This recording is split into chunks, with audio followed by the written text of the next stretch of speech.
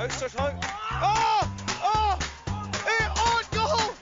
Joseph Bateman! On goal! Through the zone as Monk taking matters into his own hands. Oakley feints a shot, shoots. Oh my word! BYG Celebrity does the sweeping of the ice. Why Feely does he still chance? Oh! It's a goal from Nicholas Hauger! And now he's celebrating. Puck fired down the ice. So now rolling, it's a rolling puck. Sweep! Leaves off as Sheffield win the race. Oh God, it's in the danger zone. Oh, Oh no, sorry. We're sorry we're laughing. It's just, that was bad timing. Sorry. So hello everyone, and I'm welcoming to the BIHA podcast for the second time. Will Fry, how are you, Will? Yeah, good mate, good. Things good with you? They've been alright, yeah. Now the last time I spoke to you was in Finland. Just briefly, how's life developed since then? Well, I think we all know how life's developed since then. I think we got back excited to finish off the season, and that didn't quite go to plan, and it's kind of been spending most of this year realising just how much you enjoy being on the ice, and not being able to do that's been a bit of a killer. But I think it's given us plenty of time to get things sorted, kind of away from ice hockey, and keep working through, which was obviously fortunate for me to be able to continue my job, and just enjoy a prolonged rest, really. Yeah. Now, is it the Nottingham Cyclones you play for, or have I got the wrong Nottingham recce outfit? Yeah, no, that's the right one. Yeah, I manage and run them, so I'm actually probably doing more coaching than playing at the moment. So, yeah, I think we've all been hit quite hard by it. Yeah. So you were just explaining to me that Nottingham's maybe got a date for coming back, provisionally anyway. When's that about? What's going on there? Yeah, so the rink, or the National Ice Centre, had plans in anyway to do the plant maintenance this summer. So that obviously wasn't brought forward or anything. It was just kept to the normal schedule. So although the dates have come out to return, and the arena isn't in a state to get ice down yet, because they're putting a new plant in. So provisionally, all going to plan, we should all be back on the ice first week, early September. And then if things go a little bit before schedule, we're hopeful we might get on a little bit earlier, but we might end up waiting a couple of weeks more at the same time. It's just kind of in the hands of the contractors at the moment, but should mean that when we do go back, we've got really nice ice again, which is obviously what you'd expect from a place like Nottingham. We're quite fortunate to have that down the road from us. Yeah. It's the phrase you never want to hear, though, is you're in the hands of contractors, I suppose. But yeah, there is that. Yeah. So what have you been doing to occupy yourself since hockey finished? A lot of gardening. Weirdly, never thought I'd be a landscape gardener, but it's turned out that way over lockdown. We've me and my partner have got a new puppy, so we've been spending an incredible amount of time trying to train her, and obviously just working the day job. That hasn't stopped throughout the period, so that's been keeping me occupied during the week, and trying to get out on the golf course or get out running when I can, trying to maintain some level of fitness when we get back, but we'll see how that's gone when we get back on the ice. And what do you play off when you're golfing? I play off 4. So Bandit we've got on the podcast here. Not too bad, no. Whether I can actually play to it still is a different question, but I used to be quite good at golf. It'll be those long levers help with the swing. And what type of puppy is it? She's a lurcher, so she's a collie crossbred with a Saluki. So she is like a Duracell bunny, just doesn't seem to run out of energy, and eats everything in sight. So we're having great fun at the moment with that one. Oh, okay. Well, you'll need to send me a picture, because as you may know, everyone in the BIHA loves dogs, pretty much. So I think every committee member has a family member at least it has a dog of some description. Yeah, so. yeah, I'll ping you a photo across of after we've finished on air. Yeah. Now, I was going to sort of ask you. Obviously, sport's been gradually returning, maybe quicker in some places than others. How I mean, do you follow football? Was that exciting when that returned, or have you just been anxiously awaiting the return of hockey on the TV? Yeah, I mean, I grew up as a football fan. I'm from the South Coast, obviously, so big Southampton supporter. I actually played football at uni while I was there as well. I was actually Lincoln University football captain, so I have got a bit of a background in the sport. Whether I still enjoy watching it as much as I used to is probably up for debate, but I was excited for it to come back. I think it kind of, the novelty wore off after maybe Liverpool had clinched the title, and it kind of got to the point where it was like, am I really enjoying watching this with no crowd in and not being able to go to games and really invest in it? So I think it was nice to fill a bit of a gap, but yeah, I think there's more waiting for the NHL to start again, and that's really been something that I've kept on top of, and many sleepless nights just staying up watching games on that one. So definitely been more excited about the return of hockey than I was when the Premier League came back, that's for sure. Now, when the Premier League came back, you obviously had the choice of whether you wanted the piped crowd noise or no crowd noise. I was a fan of no crowd noise because I quite liked actually hearing the ball like sort of scalp off the bar and stuff like that. But what was your preference and why? I think for the football, I'm with you on that. I quite enjoyed not hearing the crowd noise. I think I watched a couple of games with both when it first started back, and I thought the crowd noise they put in was almost too forced. They went down the route of kind of having the home team's crowd recorded, and then mixing the kind of you're hearing the chants that you'd normally hear if you're watching, say, Liverpool. You'd hear "You'll Never Walk Alone" being played in the background of things, and I think it didn't really work in the way that I think they wanted it to. I think when you look at the way that the NHL have done it, where they've kind of got very subtle crowd noise in the background behind the commentary team, where it's just more of an ambient noise, I think that worked better than what the football did. I think the only downside to me when I was listening to it without any crowd noise was I think it just felt a bit like a training game, and I couldn't quite get into the game as much. So I was kind of caught somewhere in the middle, really. I didn't really mind too much either way. But I think if I had a preference, I probably would have gone without for the football. Yeah. I think the NHL's actually been quite well done because they've got those big screens around the ice pad as well, which seem to the players can see and stuff as well. So that maybe makes the players feel like there's sort of a little bit more interaction from outside. Yeah, I think the NHL have been clever in them. I mean, obviously speaking as a marketer, I think they've been really clever in the way that they've approached the fact that there aren't any fans there. I think football tried quite hard to hide the fact there weren't fans rather than embracing it.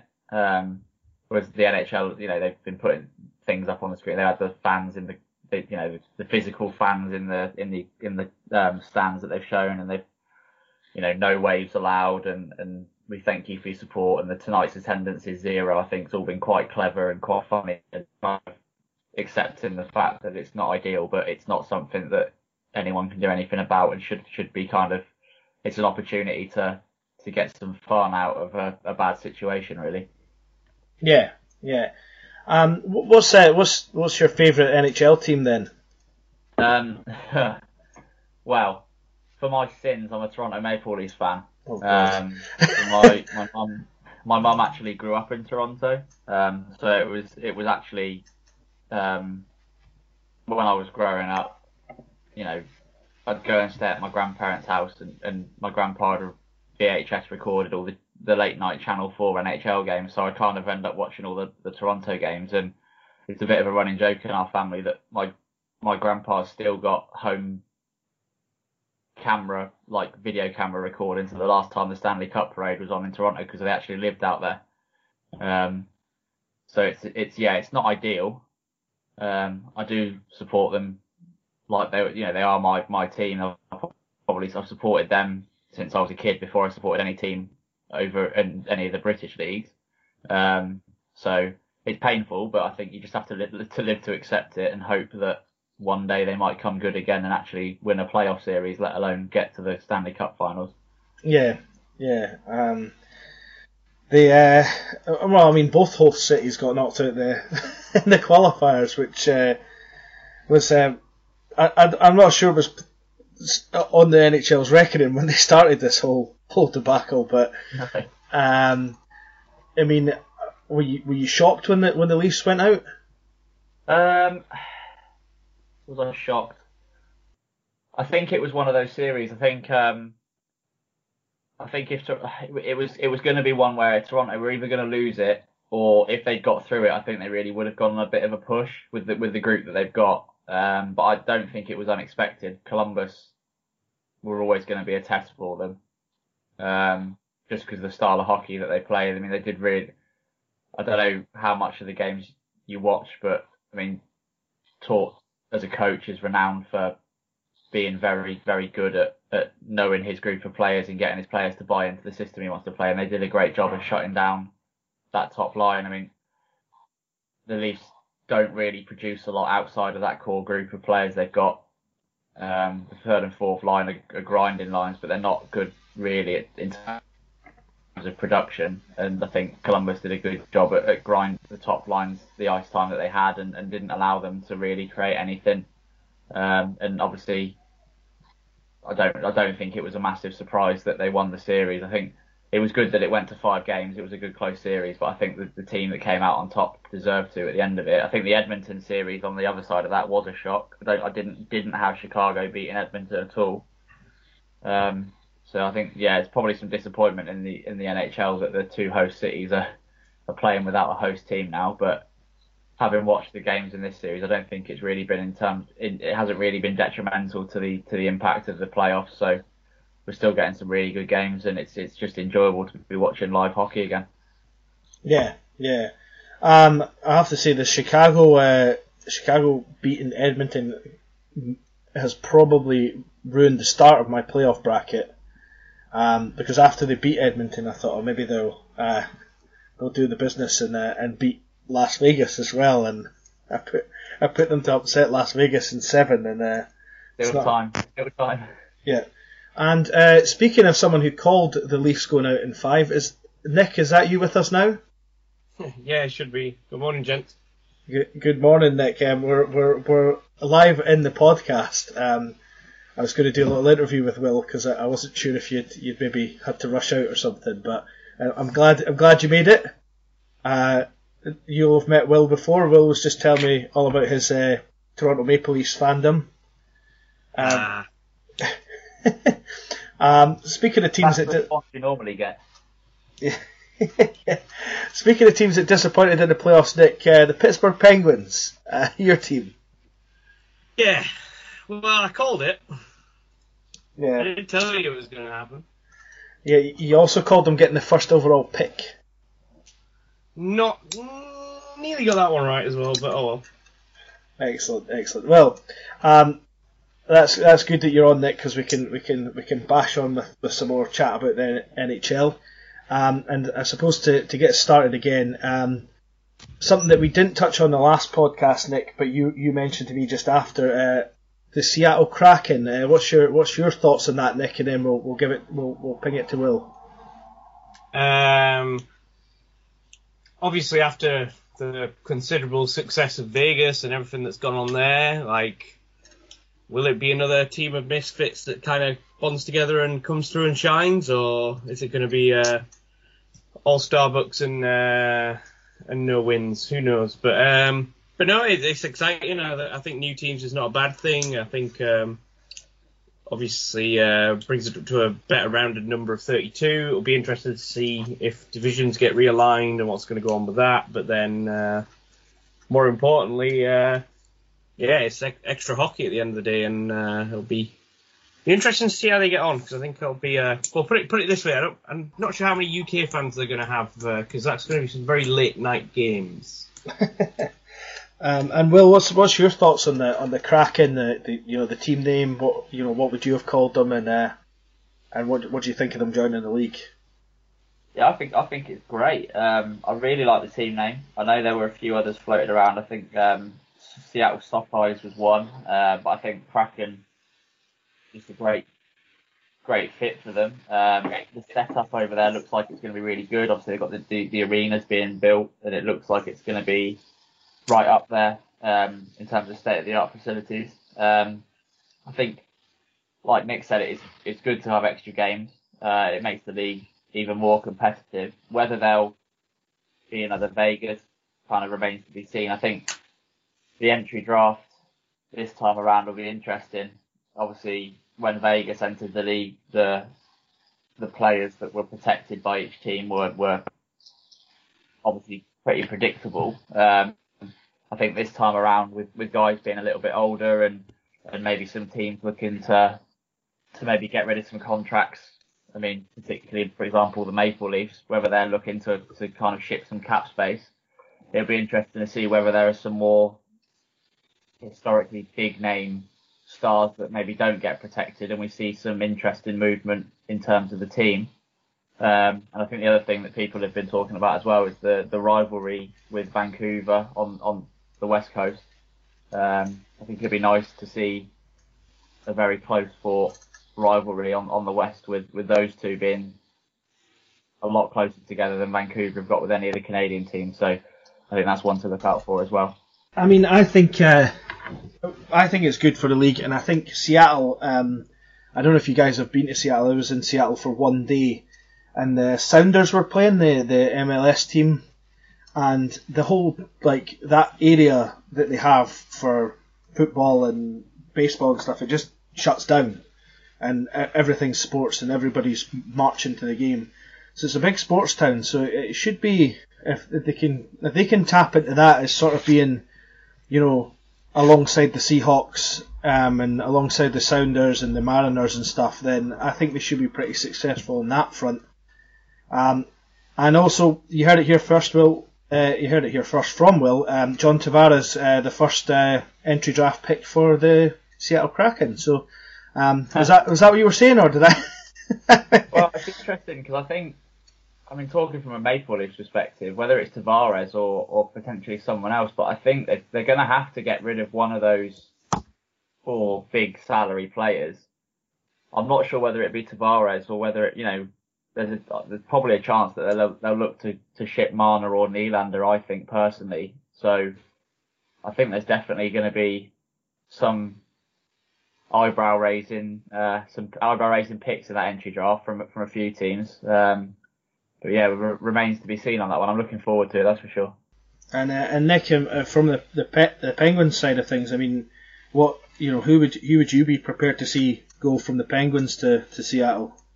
Because it's next summer, isn't it? Or next time round. So yeah, the Penguins will have a couple of big name players, kind of on last year's of their contracts, which I think more than necessary from a Penguins point of view, from a league point of view. I think Vegas was obviously the first expansion draft in a lot of people's lifetimes, and the first time it happened in quite a while. And Vegas were quite clever about maybe not necessarily the players that they brought in, but the assets that they brought in for not selecting players that teams basically didn't want them to pick, so we're offered incentives to take other options, or in the same way we're offering incentives to take bad contracts. It'll be interesting to see second time around how many teams have learnt from that and thought, hey, actually, well, hold on, last time around we absolutely got burned by Vegas by giving them this, that, and the other not to take this guy. Maybe it's better to just let them pick who they want, and we'll just have to try and protect 11 or 12 or however many players it's going to be, 7, however many of our assets, and we're just going to resign ourselves to the fact that we're going to lose one. But again, it's going to be a competitive team, and from a Penguins point of view, anyone aside from probably Crosby, I'd let them take a look. Yeah. Well, certainly I'm looking forward to seeing what Seattle can do. I'm not going to stop being a Sabres fan, but Seattle might be my West Coast team in the future. Speaking of NHL a little bit more, just a little bit of clarity here, and I'll get your reaction afterwards. If that Tampa Bay Columbus game had started at 8 a.m. as we do with our nationals, it would have finished after Tier 6 was supposed to finish and been a good chunk of the way into Tier 5. How did you guys feel? Did you guys watch that game? Did you manage to stay up to it all, or what would you do? Well, I'll bring you in first, and then Nick, you can let me know what you thought. Yeah, so I watched the first period, and then I went off to do something else, and I got back just about in time for the end of the third. So I watched that, and then watched the first period of overtime, and went up to bed. And then I think I woke up and just sort of checked flash scores on my phone and thought, oh, it says it's still playing. So I was straight on Twitter, and you start seeing stuff, and then got it up on my phone, and I watched the last period and a half of the overtime. But yeah, it's just crazy. You just don't even know how else to describe it. I mean, you look at some of the numbers from in terms of individual statistics. I mean, what did Seth Jones play? Was it 60 minutes? Yeah. I mean, he didn't even look tired. Just crazy amounts of hockey in that game. But I mean, there's always that debate, isn't there? Of is it good for the sport? Is it not? It was kind of a meaningless game in terms of the playoff series. Should they have maybe had a different approach to it? But certainly a bit of a head scratcher on that one. But crazy to see that you can't separate two good teams in that amount of time, and it kind of takes that long to just get one goal. So, but yeah, huge props to, especially, Korpisalo had a great game in net for Columbus, and the goaltending across the board in the playoffs so far has been phenomenal. But that game in particular was standout. Yeah. And Nick, what did you think? Did you manage to catch the whole game, or? No, I didn't have that much spare time, Rambo. But no, I think one thing we touched on, or certainly I talked to a number of people about, was going into this kind of COVID playoffs. Everyone was like, "Oh, the goaltending, they're going to have it the hardest. Like, they're coming back in. Like, they're going to have to get used to the building being empty and sight lines and this, that, and the other." And then, aside from a couple of individual kind of blowouts, the goaltending's been stellar throughout. Like, big performances by big goalies and making it really work. But it's just crazy in terms of that game there, as Will said. Some of the stats in terms of, like, was it not something like, did I not see something like Columbus blocked 64 shot attempts or something like wow. That? or there was something like Tampa had if you included the shots that went wide or something, we're up there in like the 180, 190 shot attempts or something like that, and it's like, whoa, that's crazy. Consider that's all one bounce of the puck. But I think, as Will said, you're always going to get that there's some people who are like, well, did it go on too long? Like, at the end of the day, the funny thing is, you look at that and it's still only the fifth longest. It didn't really scratch the top three, and it's crazy. And a lot of people, like, obviously, well, it then delayed Boston the next day, and it's like, well, again, that's a complete anomaly, because obviously that's because everybody's playing in the same building. That wouldn't happen before. I don't know. There might be some merit to, if it's not a game 7 or not a deciding game, or a game where a team can kind of walk out the building and win, maybe there does need to be something else that can be done, or it's capped at maybe 3 overtime periods, and then basically it's either a null result, they have to go again, or I don't know. But everyone loves playoff hockey. I think what's funny about it was you touched on the point about the timeline in terms of nationals, Rambo, but seeing the other players in the rink kind of getting that, because they said that Carolina were pretty much kitted up, ready to go, and didn't know when they were going to be on the ice. And it's that feeling of being a multi-team tournament of, you've got your time slot to get your kit on, and then you stood around waiting, thinking, oh, is this game ever going to end? And waiting for your turn, and standing at the glass watching the game. And you think that's happening in the NHL now. It's crazy. Yeah. I mean, I thought, one of my thoughts about did the NHL maybe, they've done a lot and they've planned a lot, and they've clearly got this sort of safe setup. None of the players are testing positive for COVID, and all that sort of thing. But maybe the NHL miss a trick by not, say, having the Marlies rink available for this sort of thing when they've got 2 games in one day, because I mean, at the end of the day, it's an empty arena anyway, so it's not a big deal. And maybe they could add another rink in Edmonton. I don't know what other teams there are in Edmonton, or would that have been too logistically? That would have been worse logistically for them. I don't know. I don't know. What's your thoughts on that, guys? I think there's some merits to it, but again, like who could have foreseen that was going to kind of happen? Look at all the other overtime games. Pretty much, is the longest other one gone on for 15 minutes or something in this current playoffs? Most of them probably averaging about 5 minutes. So for that to happen, like going back, circling around, I didn't watch the start of the game. I might have caught a little bit of it before I went to bed, but then there's one of the things that you wake up in the middle of the night. I got up, checked my phone, and then just saw all this stuff about obviously the Boston game being cancelled and all this kind of stuff, and I was like, what the hell's going on? And then obviously it's similar to Will, clicked on Flash Scores and saw that the Tampa game was in said fifth extra period. I was like, what the?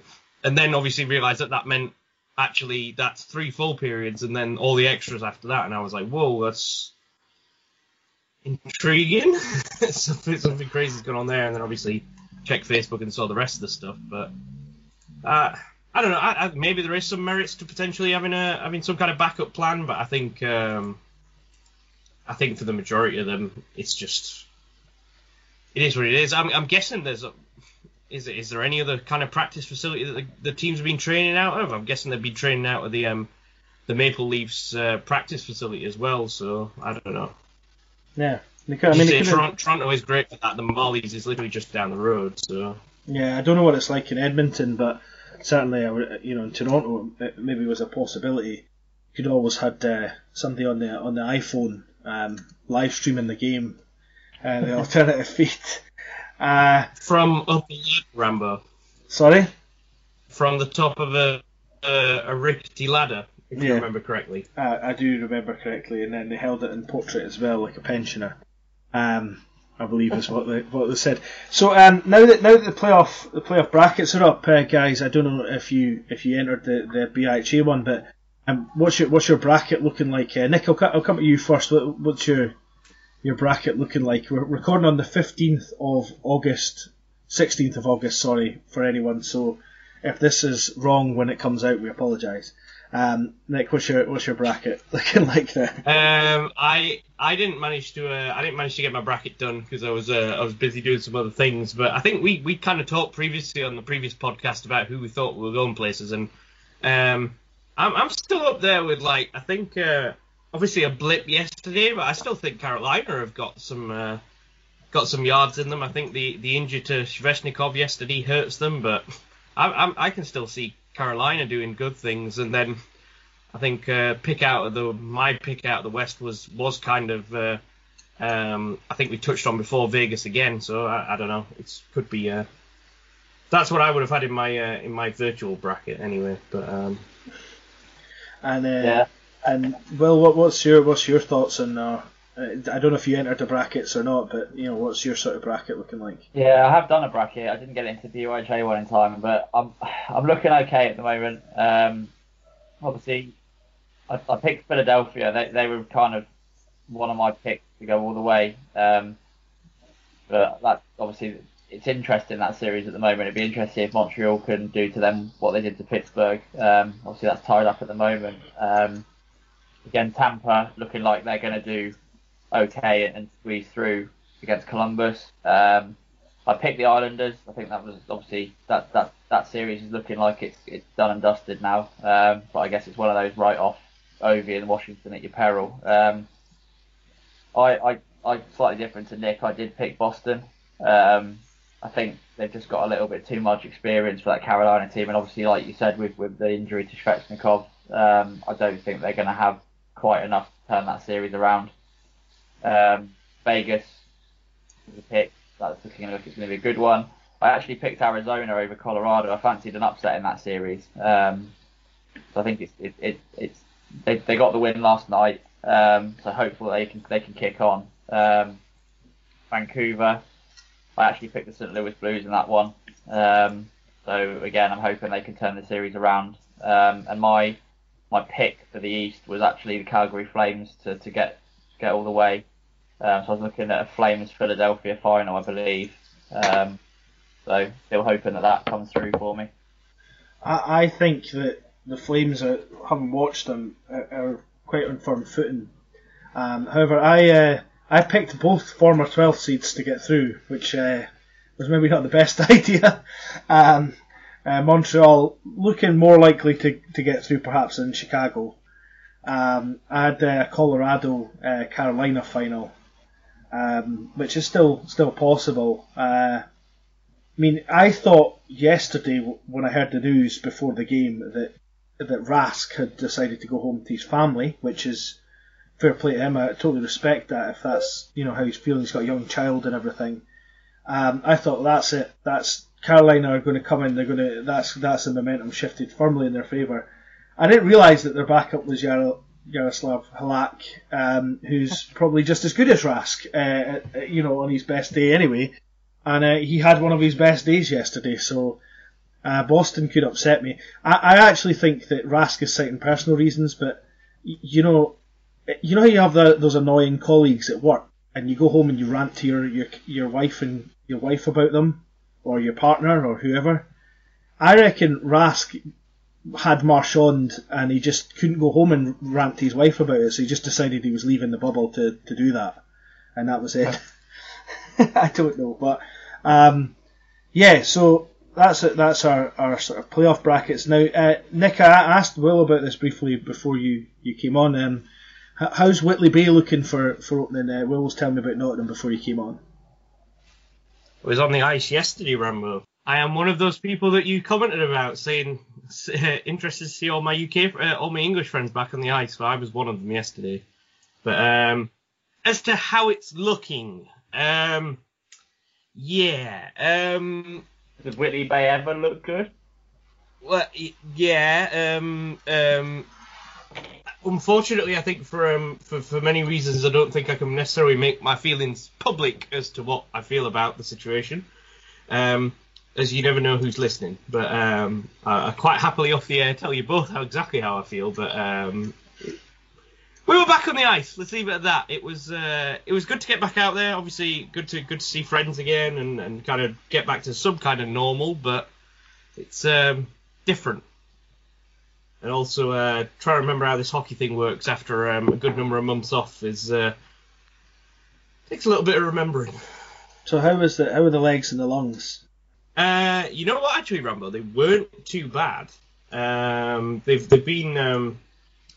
I've been last couple of weeks been getting some decent amount of exercise in various different forms, so the lungs weren't too bad. The legs, more as I was sitting there putting my skates on from my home dressing, was nearly pulled a groin just putting the skates on. So that was never a good start. But it was all right. I've had. It's just frustrating. I think it's going to be the same for most people that you have that amount of time off. Suddenly you get back on the ice. You kind of the synchronization and timing is just atrocious, and passing radar, shooting, all that kind of stuff. Mine's pretty bad in the first place, so it's pretty bad after a couple of months off. But no, it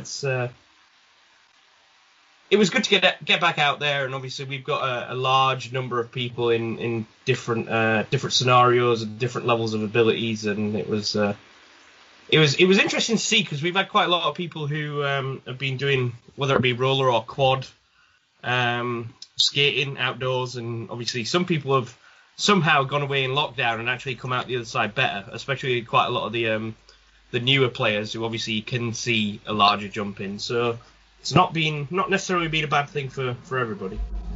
Have you done a bit of roller skating or anything while you've been off?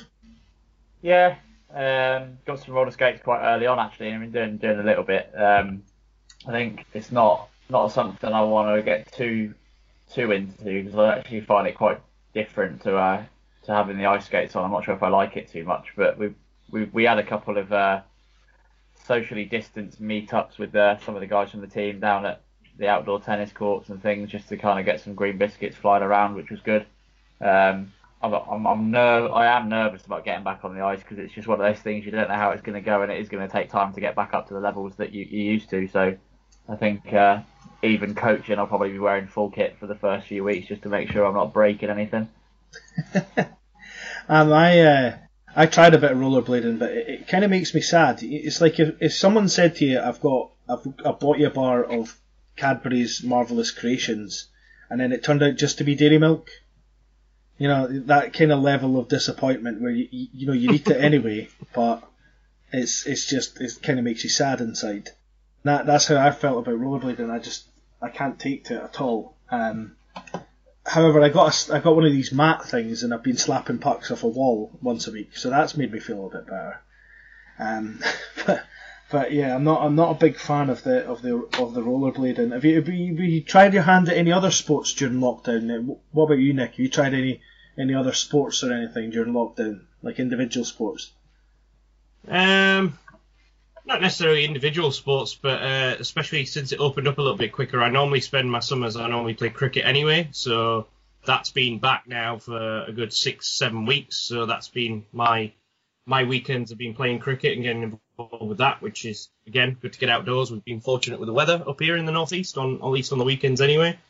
So that's been good to get out and do. But individual sports, no, I haven't really. I don't know. It's one of these things, Rambo. You'll know if you start trying something, you start getting into something. We've already got a limited amount of time to indulge in the things that we like without falling in love with something else. Yeah. And Will, you've been playing the golf. Have you been doing anything else that you hadn't done before lockdown? I don't think so. No. I think I'd never roller skate. Roller skating is probably the only thing that I've done that I hadn't done before. Yeah. Weirdly. But yeah, just been on the golf course. A lot of time on the golf course, just enjoying the weather, really. Yeah. The other thing I found bad about roller skates, and you can jump in here if you think, is see getting up on them after you've tied them, put them on. You know, like ice skates, you put them on. There's a bit of rubber mat, and you stand up, and there's friction there, so it's easy to stand up in them. Roller skates, I just about went my length the first time I stood up in them because I'm trying to lift my petite derriere up, and my wheels are going one way and my arse is wanting to go the other way. So I don't know if you've had that problem, first world problems in that sense, but certainly. Yeah, I'm very much on board with that one. I think they turned up in the post and we got them out of the box and sat, put them on in the living room, and then thought we'll go out into the street and just have a little kind of wheel around them, and didn't realise how difficult it would be to get out of my front door from inside my living room and down the tiny gradient ramp of paving slabs to the road, and probably nearly fell over about 10 times. And swing by, in terms of staying in touch with family, Nick, how's your mum doing? That would seem sinister from anyone else, but I'm talking cakes here, so. Actually, Rambo, they were up in the northeast last week. My mum, my dad, my sister, husband, and my little niece. It was the first time I'd seen them, literally in 8 months, which is the longest time I'd ever been kind of without being in contact with them physically and being in the same room. So that was really nice to get to see them again. And obviously, my niece is only kind of like 20 months old, so she was only 12 months old last time I saw her, so she's changed rather a lot. But no, it was good fun, and you know what, Rambo? She's had plenty of time for baking. She just hasn't had the time to do your haggis sausage rolls, or actually, deliver them. No, okay, that's good to know. I just thought I'd find that out. So, yeah, well, I was going to ask you this. I'm just going to get out of the way now, and so I've got 2 questions for you that have been bothering me for a while. Do you have a French cousin called Sauté by any chance? And the other question is, do you also boil and bake and stuff? Oh yeah, there it is. It's only taken you. I chickened out the last time. 45 minutes and a trip to Finland to get that one out. But no, I don't have any French cousins as far as I'm aware. I'm sure there are some out there with the surname, but I'm sure they get the same jokes in French that I get in English. And I'm partial to a bit of bacon. Very good. It was the time, mate. Yeah. Anyway, that's taken me a long time to get that out. But well, that's one thing off your bucket list, Rambo, because you've been wanting to start for years. So congratulations. Thank you. Yeah, I'm pleased. I'm actually disappointed Will didn't play longer in the BIHA, because there's so much more scope in commentary for, like Will Fry is sizzling and all this sort of stuff. But so I'm a little disappointed that you've not been in the BIHA longer. Like, I actually had that as a chirp in a game once. I can't remember who we were playing against. It was about his last season, and the guy's just like making jokes the whole game about my surname and cooking related jokes. This forward that was just the chippiest, arrogant little so and so I've ever played against, and it got to the point where it was so unfunny to start with that even his teammates on the bench were just telling him to cut it out because it was starting to annoy them, and it was just horrendous, some of the stuff that he was coming out with. It's so bad. So I think it's one of them that you need to be careful. It's got to be, if you're going to do it, Rambo, it's got to be good. Yeah. And that wasn't by me either. I'm hoping to make a comeback though, to be fair. Well, that would be a BIHA comeback. That'd be good fun. Potentially, I'm looking at trying to get myself somewhere for a master's course. So hoping if that goes through, then I can make a comeback onto the ice rather than just behind the bench coaching. Cool. Just briefly, what got you into hockey in the first place? Obviously, I've got the Canadian connection in my family, and I think it wasn't really till I went to university and was coming across to Nottingham from Lincoln to watch Panthers and realised that it was all there accessible to me and thought I'd give it a go. So here we are. And did either of you guys? I don't know if either of you done this. Nick, I'm sure the Kings didn't do this, but you can correct me if I'm wrong. Did any of you play in one of these virtual tournament things that were on Facebook or Twitter or anything like that during any of your teams? I mean, play in any of these tournament things that were online. Yeah, we did actually. We started our own and started streaming it on our club's Facebook page, but it didn't work very well because no one's internet connection was good enough to actually make the streams work properly, so we ended up canning it after the first round.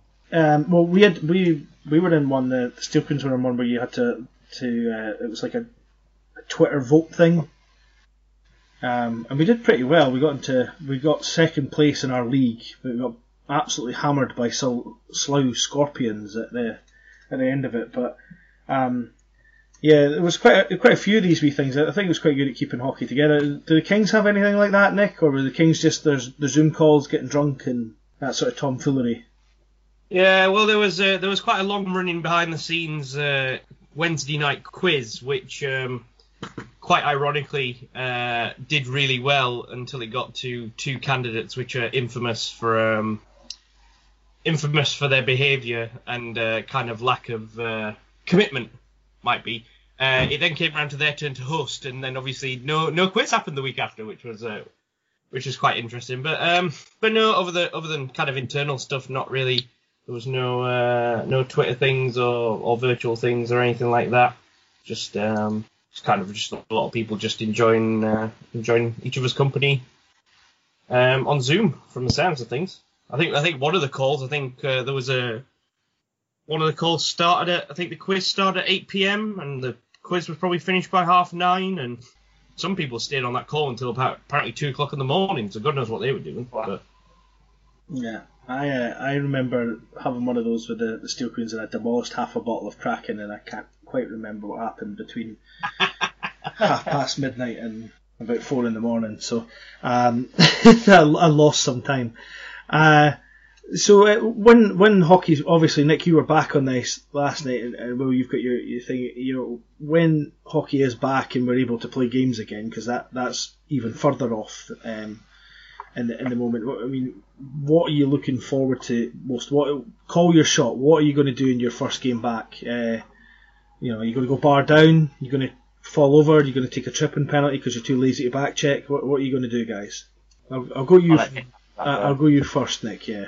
Oh well, mine's just kind of the go-to move, which is face off in our own end, win the face off, get the puck, give it to Adam Perry, watch him skate the full length of the ice, and then just about get to the timekeeper in time just to remind them that I gave him the puck about 30 seconds before he scored. Ah, right, the old the Nick Ivel assist, as it's called, as opposed to the Tony Hand assist where he used to get them off the ice. Yours is win the face-off and give it to Adam Perry. I like what I said there, Nick, about Adam Perry skating the length of the ice, which implies that he's come back into his own defensive zone at any point. That was the niche of having the face-off back there. He has to, because as much as I've talked to him about he could potentially have started on the bench and we'll bring someone else on who is defensively responsible for the face-off, but no, he's not there very often. It's frequent visit between there and flying back up towards the blue line to hang around in neutral ice waiting for the headman pat. Yeah. And what about you, Will? What's your shot? I don't know. I think as a defenseman, I think not much of an offensive producer. I think just as weird as it sounds, I'm quite looking forward to jumping in front of pucks again. Quite a nice feeling getting that big sliding block in when it's late in the game, and you know you've saved a potential goal, and being able to look your teammates in the eye and say, well, I did my job, whether they did theirs or not. So yeah. I think getting bodies in the way is always one for me. Good stuff. Yeah, it feels good when you block a shot and it doesn't hurt. I mean, there's that certain caveat. It feels good when it hurts, but it feels even better when it doesn't hurt. I used to say to some of the people that were good at blocking shots that they had loads of bruises. It was like a badge of honour they got every game. You got other folk that sort of they clench and look like they're trying to block the shot, but really they're trying to make themselves skinny so the puck will go past them. So if that is your desire and you want to block shots, then good on you. You can be like the Doug Glatt of the team, or maybe minus the fighting part because you get banned for ages in recce, but and block shots and do all the dirty stuff that others maybe wouldn't do.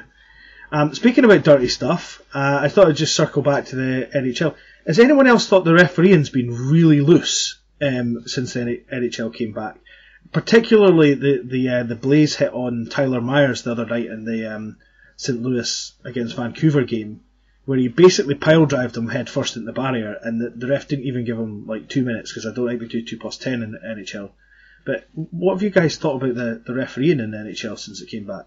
I think it's been weird, to be honest with you. I think there's some games where they're calling a lot, and you kind of look at it and think, oh, it's playoffs. What that's not a lot. I mean, I was listening to Spit and Chicklets in the car on Thursday, I think it was, to one of their most recent pods, and they were saying that actually statistically there's been more penalties in the playoffs first round this year than there has in the past 3 years, I think. I think the kind of the nitty gritty stuff people aren't getting away with as much, but there have been some absolute shockers. You're right, the hit you talked about, and actually, I don't know, did you see the Chara and Svechnikov incident from the game last night? I actually missed that last night. I was walking the dog. But... Yeah, where he got injured on the play. I mean, it's one of those that's going to be up for debate. Some people will be saying that it was nothing, but I think that Chara did him a dirty and probably could have got a penalty for that, and whether there'll be any sort of supplemental discipline on that remains to be seen. I think he'll probably get away with it, but it was a nasty looking incident, and I was surprised that there wasn't a penalty called on it. But yeah, I think every game so far there's been some form of debate over something. But I suppose it's no different to players coming, like Nick was saying earlier about people saying the netminders are going to come back and have it difficult to try, work out sight lines and see the pucks and get used to being in net again. I think it's got to be the same for the officials. I mean, not just being away from the sport for so long, but talking about crowd noise and things like that. There's no kind of tension, I guess, in the arenas. So I mean, how often do we see penalties get called off the back of a massive crowd reaction? It's easy in the Elite League if Miller's referee and you just scream at the top of your voice and his arm goes up in the air. So, but he's called the wrong guy. But, I think there definitely probably has to be some consideration into how difficult their jobs are coming back from such a long break and not having the atmosphere that they're probably used to refereeing games in. Yeah. Nick, what about you? I mean, what have you thought of the refereeing so far? You know what? I completely and utterly agree with Will. I think the Chara knew exactly what he was doing yesterday with the Shvetsnikov thing. He'll have done that God knows how many times throughout his career, and there'll be God knows how many people have got hurt doing that. But basically, kind of like he half can opens the guy, doesn't he? And kind of just makes sure that his leg's not going anywhere. And then obviously you see what happens to his leg, and as the stuff quite rightly says, legs are not supposed to bend that way. But then. In terms of the referee who probably should be making that call is, did you watch further on the play where actually, the referee gets hit in the head by the puck? I think it's the referee who should probably be making that call is the one who gets beamed in the face by the shot as Svechnikov's going down. So, not to necessarily always give Team Stripes the excuse, but I think that guy probably had other concerns at that point, like the probably structural rigidity of his face moving forward. But. No, it has been strange. Like, exactly. I can remember sitting there, especially during the playing round and watching those, and sitting and thinking, like, I've never seen so many in what you'd call commas playoff hockey, so many power plays for such kind of inane little. Normally they just let them play and there's some flow, but they seem to be calling everything, which I think as long as, depending on how they want to do it, as long as they're going to call it fair down the middle. And if they're going to call everything, call everything. If they're going to call nothing. But it's just been strange. There has been some games where you watch things and you're like, ooh. And then there's other games where you watch it and you go, well, hold on a minute. I've literally just watched another game before that, and there would have been like 4 minor penalties in that sequence of play. But in this game, don't worry about it. We're all good, boys. Keep going. So it'll be interesting to see if it continues, especially with. As these playoffs go a little bit deeper, and I think the whistles might kind of go away again like traditional playoff hockey. But yeah, I think it's incredibly. I think we hit the nail on the head. It's incredibly difficult for these guys to kind of go from no hockey. Most of them probably had one exhibition game, then suddenly into everybody going a million miles an hour. Normally they've had 82 games to kind of get their stuff in order. So yeah, give Team Stripes a bit of a break, but it has been a little bit weird, I think. Yeah, I mean, some of it's a bit clumsy from what I've seen. There was a hit on Tyler Ennis right at the start. Obviously it was at the start, it was in the play-on round because they're not there anymore. But he got hit in the head, and I thought the officials maybe missed it because he's short. And then Department of Safety or whatever they're called, they stepped in and took him out. But I've noticed quite a few sort of things that look a lot, and it's maybe because European hockey is I think tighter reffed, and it's maybe a softer style of play. It's more puck movement and stuff, but maybe not in Britain. But you know what I mean? I don't know. It's just been a bit weird. And then you're right. There's been sort of nitty gritty stuff where there's been like a slight hook in the hands, and the guy's got in the box or two. But then they've missed the guy. Like there was a boarding hit where the guy got hit from behind, and we're going to give him a major. They reviewed it and gave him 2 minutes, and it was one of the most blatantly horrible boarding hits I've seen. So. I don't know. I think it's just been a bit weird. I thought it was worth chatting through anyway. Yeah. I think having said that, Rambo, that it's quite nice to see in a way. It's nice to see that they're allowing the more physical side of the game to a degree. Obviously, you don't want to see dirty hits and guys getting hurt, but it is quite nice to see the officials kind of not playing a massive part in the games. I think. If you think back to the game when we were out in Finland earlier this year, we went to the game Lahti against I can't remember who it was. Arsat was it? Arsat, yeah. Yeah, I mean, that goal that took them probably near on 25 minutes to decide whether it was a goal or not, and it seemed like every 30 seconds there was a call on the play and a player going to the box. It was quite a difficult watch. Yeah. I think it's made the games in the playoffs a lot easier to watch and free flowing. I think. Especially the Toronto-Columbus series, I think there were periods of play 8-9 minutes long without a stoppage, which is always nice to see. So yeah, I've enjoyed it. Yeah. Another thing I've noticed that I think, as you say, Nick, about the goalies, I think, do you think the offense has been a bit slow to start off in general terms? And that I know they said the goalies would be bad, but I think the playoff games have been quite stingy. Well, most of the ones I've watched have been, maybe 5 goals, maybe 6 goals, but they've been pretty stingy hockey as well. which is weird as people from the BIHA to watch because we normally have no defence. But I don't know what I mean. Do you guys agree with that? What do you think, Nick? I think some of the matchups have not necessarily helped in terms of we've had a lot of offensive powerhouses coming up against defense first teams, which we've not really had like a.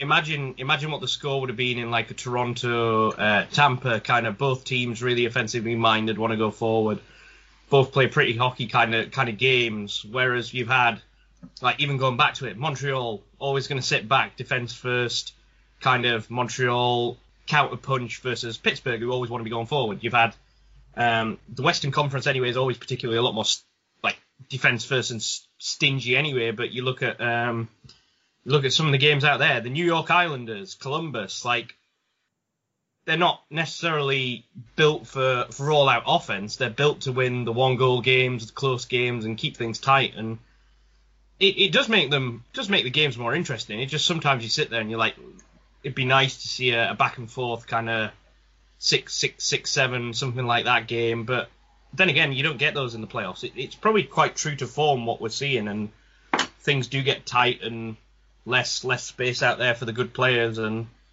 it'll just be interesting. I think there's going to be some twists and turns yet, and I think there's still going to be some shocks even in this first round, and some teams come through who you think, well, they shouldn't even been here in the first place. Not only have they got through the first round, like the playing round, they're now here. Like, just take advantage while you can. Yeah. Will, anything to add? I think we've seen some phenomenal individual goals. Obviously, McDavid's goal against Chicago that went viral, and obviously Horvat's goal a couple of days ago for Vancouver. Was it Vancouver? Yeah, that goal was unbelievably good. Really good individual offense. But I mean, I'm a bit of a purist in the sense that I really like good defensive structure, and I like seeing teams matching up well against big powerhouse offenses. So I think, and that's definitely something that you're going to need to do well in the run to the Cup. So Nick brought up the New York Islanders.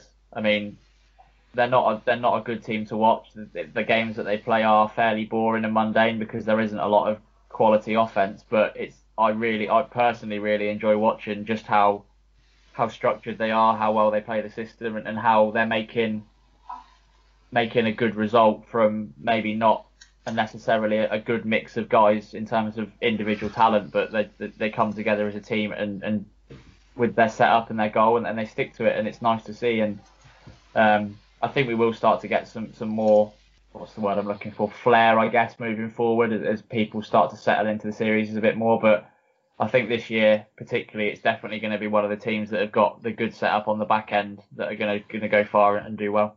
So, hold on, just jumping in there, Rambo, and I think we might have touched on this, but certainly now that it's over and we're beginning to see some of the results of it, are you of the mindset, because my point of view is, if you were one of the play-in teams versus one of the round-robin teams, you had a massive advantage by the fact that you are already potentially 3 to 5 games bedded in of battling for your lives, versus at the end of the day, I hardly watched any of the round-robin games, because to be honest, at the end of the day, those teams are already there. Like, I'm sure for some of them, they weren't necessarily that bothered about seeding between 1 and 4. They were just worried about not getting injured before the real show happened. So, do you not think that you can look at some of the teams like St. Louis and some of the other ones like, obviously Calgary's now 2-1 up, aren't they? And on Dallas and things like that. Do you not think? Would you agree that that's kind of a wrinkle in there, that there has been a bit of an unfair advantage for some of these play-in teams?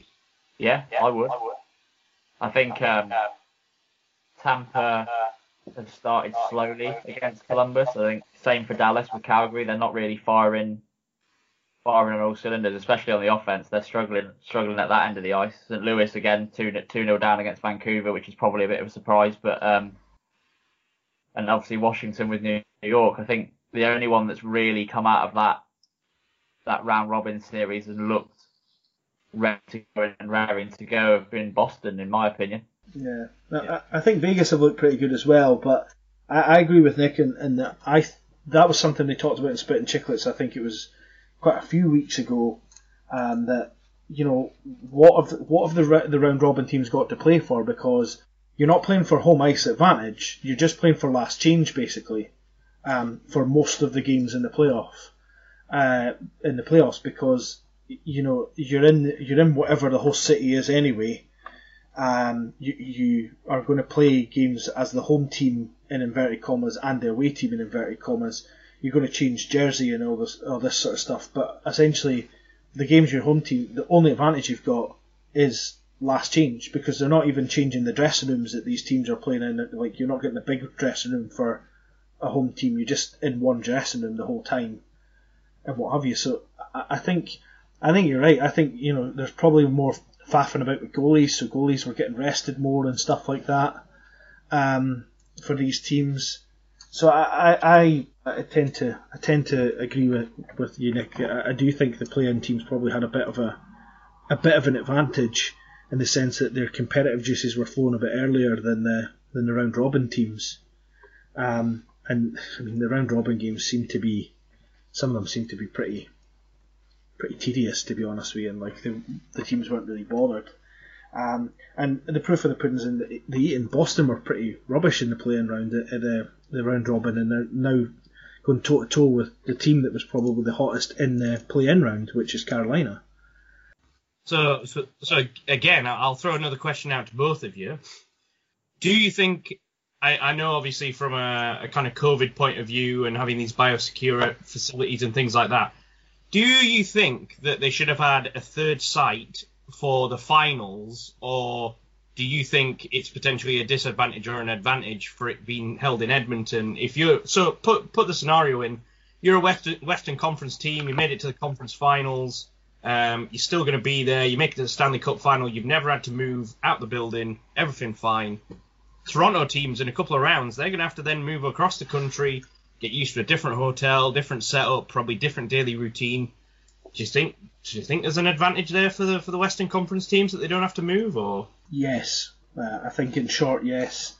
I'm not saying they should have had a third site. I actually didn't realise they were going to Edmonton no matter what. My thoughts on it would have been that the team that has the highest seed should have been the host conference, if you will, when all is said and done. Because if, for example, if somehow Arizona come back and get to the Stanley Cup finals, and they're then playing Tampa, who are their number 2 seed, for example, then in my opinion it should be held in Toronto, and Arizona should be doing the travelling. But yeah, there's definitely an advantage, I think, to being the team that doesn't have to move at the end of it all. What about you, Will? I can kind of agree with where you're coming from, but I think from playing devil's advocate slightly, I think if you've played, for example, if you're a Tampa and you've played all your games at Toronto and you move on to the finals, and then it's a case of, right, okay, we're in the finals, we're travelling up to the destination. These guys are used to travelling for playoff games as it is. So does that bring in an element of, it's a change of scenery, we're moving, and it kind of helps you get into that frame of mind of, we're going over there to do a job and get it done. So there's obviously the professionalism side of things to consider with these guys, that they're used to being on the road a lot of the time, and they're used to moving around. And if it was a normal playoff series, they'd be backwards and forwards between arenas every other night. So it would be interesting. It would definitely be interesting to see. Any more, Nick? Because these are quite good. No, Rambo. Normal service can resume. You're back. That was a lot more intriguing questions than I had lined up. But my next question was, who do you think's got the best jerseys that are in the 24 teams that we've seen so far? I have my opinion, but I'll leave it till the end. Nick, I'll let you go first, and then we'll hear what Will's got on that one. Well, Beth's pretty much had to sit and listen to me keep going, oh, I really like that jersey, or I really like that jersey, or I really like that jersey, I really like that jersey, in which case she's pointed out that I can't necessarily have 24 favourite jerseys. But no, there's something about the Arizona away jersey, the white one. I do quite like that. That's obviously close to the necessarily the Kings. That's probably more BYJ wise. Edinburgh's away white one is pretty close to the Arizona away. white one. And then again, on the white point of view, the kind of traditionalist point of view, I do like the kind of simplicity of the Carolina white one, which is pretty much what the Kings white one was kind of modelled after. But then there's something about you can't not like the Arizona change dog jersey. Like it's just a cult classic which you can't kind of get away from. But there's a lot of nice NHL jerseys out there. Put it that way. Will? Yeah, I think fairly similar really. Is it called the Kachina jersey? Is it? Yeah, that's the one. Yeah, that's probably my favourite. I think again the Canes white one is really nice. I think possibly for me as well. I am a big fan of the Colorado Avalanche home jersey. I just really like the colourways on it, so I'd probably say that they're my top three. If I had to pick a favourite for all of them, then I'd probably go for Arizona. Yeah, Arizona was the black Arizona one is by far my favourite jersey in the playoffs. I just think it's really well done. I know it was one they had before, but I don't know, it pops well. It's nice. My least favourite jersey is the Tampa blue one, particularly because I think the Tampa blue one, because they simplified it, they took away the black from Tampa's jerseys. They sort of, if you see them from the back when you first turn on TV and you want to see like the score thing in the corner, they pretty much just look like Maple Leafs jerseys from the back. I wish they were, mate. Yeah, I mean it's nothing like it's nothing, it's nothing wrong with the Maple Leafs jerseys, but Tampa's jerseys just look like a kind of naff rip-off of the Maple Leafs ones. Now, I know you would probably wish that every Tampa Bay player was swapped with every Toronto player, with the exception of maybe Austin Matthews. But in general terms, it would be nice. They should maybe bring the black back because it was, it just made them a bit different. Whereas they're very similar to everyone else now. I've just had a look actually, and I think I forgot. I do actually really like the Dallas Stars green jersey as well. Yeah, that's kind of an interesting one. I quite like that one actually. Yeah, well, kind of always forget about it when you see it. You think that's actually really nice, but not a lot of teams playing green kind of across the world really. So, is this your way of shoehorning in a Mavs reference? Was it? Well, I mean, I think for me personally, if Mavs went to a Dallas green as opposed to the kind of off green that they use at the moment, the bluey green, I think it would be a much better look. But maybe that's something I need to bring up with the guys down at Mavs. Maybe so. My shoes are off. Yeah. My shoes are off as well, mate. Yeah. My socks are off too. Just while we're talking about things. Talking about jerseys, Rambo. What's your thoughts on the Sabres change back to royal blue?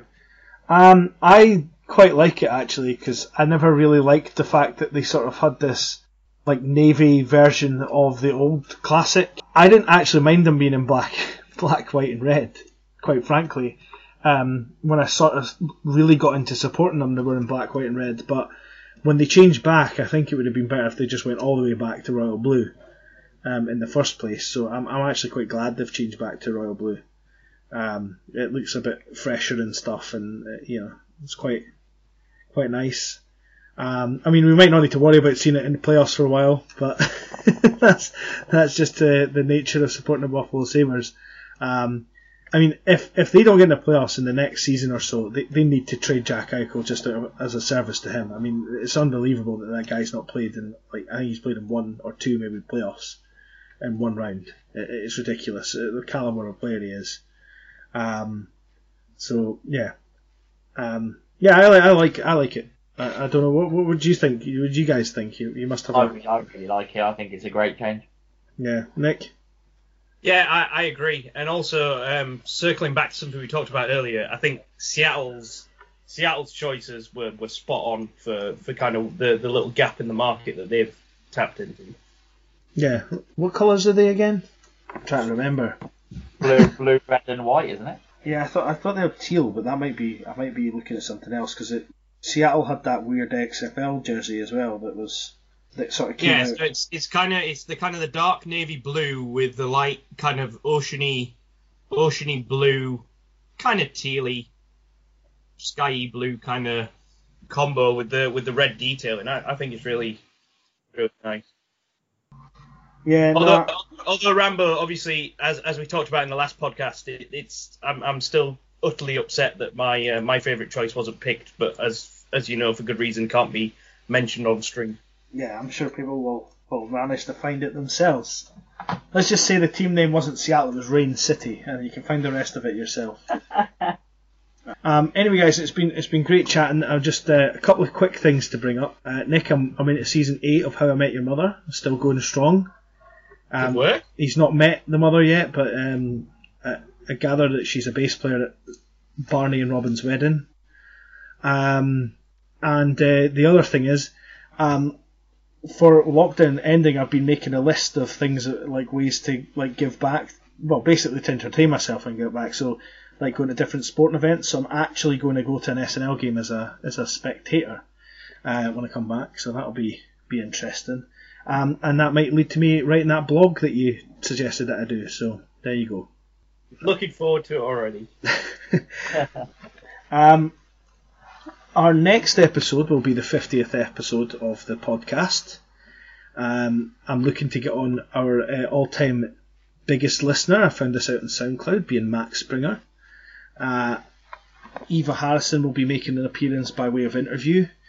And Nick, you can tell me if I'm wrong here, but the person we probably talk about the most on this podcast who's never been on it is Bert Ricchetti, and I think he's quite keen to maybe pop on as well. So all those things to look forward to. And finally... Hey, Rambo, we don't have that many listeners. Surely we could just like get all of those in, all of the actual listeners. I don't know. There's a challenge for you. There's some proper reprobates in that crew, but and the other thing is, guys, I know that times are hard and all the rest of it, but the GBU team have done a GoFundMe. If you can find that and you can donate, as I was trying to point out, if everyone who likes the BIHA page donated £1, then that would give us $2,000, which would put us a long way towards going to Lucerne next year with them. Obviously, a lot of fundraising activities that we maybe try and do have been put on hold because of COVID, so if you can spare £1 or £2 on the GoFundMe, that would be great. And it leaves me now to thank Will very much for his time. And if you got anyone you want to give a big shout out to, Will? I don't think so. We raised some people in the podcast, but yeah, it's been a pleasure coming on, and happy to come on whenever you guys want me. So it's been an enjoyable way to spend the morning. Yeah. Oh, one last thing, Nick, before we do the sign off. Well done to Essie Etasalo on being named the GB under 18 women's assistant coach. I meant to say that. Massive congratulations there. Yeah. She plied her trade a bit in the Youth Olympics with, I think it was Team Blue or something, because they were all mixed. But she's now been given that job, and she's been working hard and learning about coaching. So good on you, Essie. Well done. Anyway, sorry. Anyway, thank you very much, Will, for your time. And Nick, it's time to sign off. So that's a goodbye from me. And it's a goodbye from me.